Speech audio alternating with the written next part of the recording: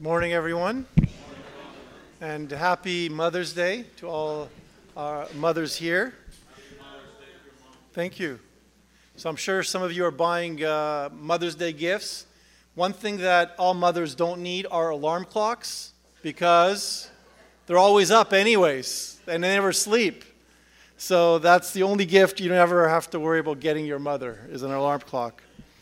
They say that a mother's golden age is when the kids are too old to need a babysitter and too young to borrow your car. And they also say that the smartest advice on raising children is to enjoy them while they're still on your side. And the best advice that you can give to mothers is to once in a while pretend that you are senile. Why? So you can get back at your children because you often give them very clear instructions and they seem to never understand what you're saying. So happy Mother's Day to all of you. I'm sure you have much better advice than I have to give to you this morning. But if I were to ask you today, how is your Easter? You would probably say, do you mean how was your Easter? It's too bad that a few days after Easter, most people feel that Easter is over. This is the same problem that we have around Christmas. 2 days after Christmas Day, people start taking down their decorations and think that Christmas is over. And they forget that Easter and Christmas are not just individual days, but actually in the church we celebrate them as entire seasons, a particular area. That is why it's important to keep in touch with the church's liturgical year. Liturgical years is our celebrations and how we celebrate those different events. Long after most people have taken down their decorations, we as a church in our liturgical year continue to celebrate Christmas for 12 days until the feast of the Theophany, that is the baptism of Christ. And our Easter celebrations, or our Paschal celebrations, last even longer.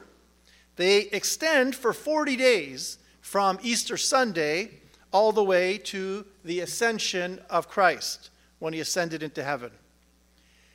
In verse 3 of the opening chapter of the Acts of the Apostles, St. Luke says, "To the apostles, Jesus presented himself alive after his passion by many proofs, appearing to them during 40 days and speaking of the kingdom of heaven." Very often people think Jesus rose from the dead and then he disappeared. And that's why for the last few years we've been focusing on resurrection accounts of Jesus. After his resurrection, Jesus repeatedly appeared to the apostles, and St. Luke tells us he actually appeared and taught them for a period of 40 days. And so in the church, liturgically, we celebrate this time of extended Easter, the Easter season, for 40 days. So these 40 days between Jesus' resurrection and ascension into heaven were very important for the disciples because Jesus spent time teaching and also strengthening them for the important mission they were to have in the world. We are still in the Easter season. Therefore, the more accurate question is, how is your Easter going? Our initial response could be, during this time of Easter, we saw friends, we saw family, we consumed a lot of food, and we ate so much chocolate that we actually feel like an Easter bunny is still jumping in our stomach. The celebration of Easter, of course, should focus on much more than these externals, although those are important, getting together with family and friends and coming to church and celebrating.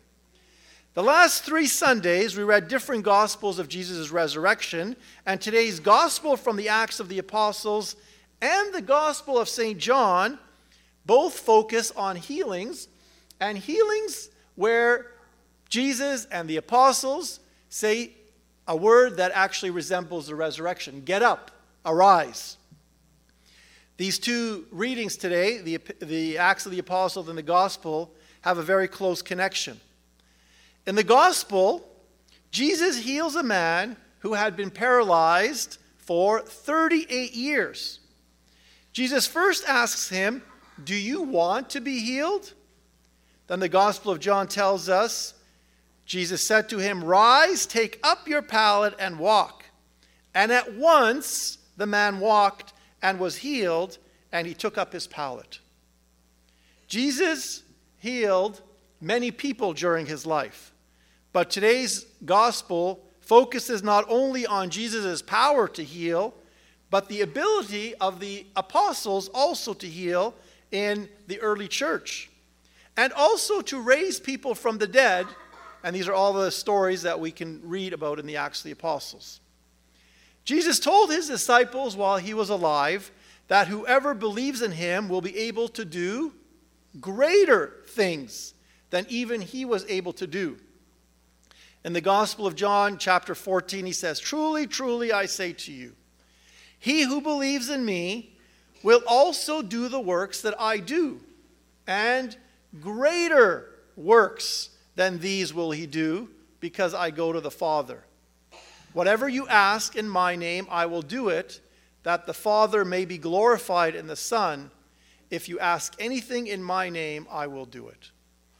It's for this reason that today we have readings that focus on healings. Not only Jesus' healing, but also the apostles' healing. The healing ministry of Jesus was not over when he died and rose from the dead. It continued in the early church, and healing remains possible today in many ways in our life. The Acts of the Apostles tells us that Aeneas had been bedridden for 8 years and was paralyzed. The section then continues. Peter said to him, Aeneas, Jesus Christ heals you.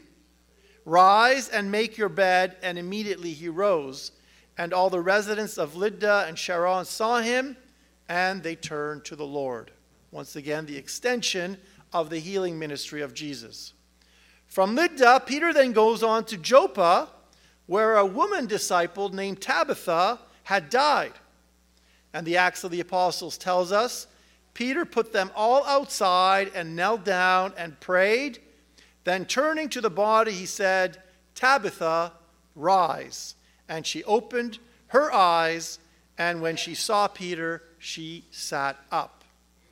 These readings remind us that Jesus' resurrection should have a real effect on our day-to-day lives, and that his message continues to have very practical effects in our life. The Easter season needs to be for us a time not only of spiritual renewal, but also of spiritual growth. That's why during this time it's especially important to read the Acts of the Apostles. If you haven't read it before, start tonight. Start reading the Acts of the Apostles and begin to see the fruits of the resurrection, how the resurrection affected the apostles, and how the community began to grow in those early years. How our Easter is going will depend on how much of that message that Christ lived, that the apostles lived, is lived by us today. If you were Aeneas, who had been paralyzed for 8 years, then suddenly got healed, how would your Easter season be going? If you were Tabitha and had died, and then through the prayers of St. Peter opened your eyes again, how would your Easter season be going? If you were a man paralyzed for 38 years, then began to walk again, how would your Easter be going? Easter is never over if we are humble enough to recognize our many weaknesses and allow Jesus to heal us and allow Jesus to raise us up, whatever it is that is bringing us down. It's nice to be healed physically. And unfortunately, when I say healing, most often people think of physical ailments. But actually, it's more important to think of being healed spiritually. Our world needs physical healing, but our world more than ever needs spiritual healing, because we need to learn how to love, how to forgive, how to sacrifice as Jesus sacrificed, and how to show mercy as Jesus showed mercy. When our heart is incapable of doing this, then we are worse than a man or woman who is paralyzed. And it's specifically in those moments that we need healing. So, how is your Easter going? Hopefully it is good, not only because you ate a lot, not because you spent a lot of time with your family. How is your Easter going? Hopefully it is good because you prayed for yourself, for your family, and for the world.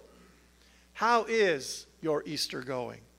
Hopefully, the resurrection of Christ will continue to remind us to rise from whatever is holding us back from a life of faith that is exciting because it is real in what we do and, more importantly, who we are as children of the risen Christ.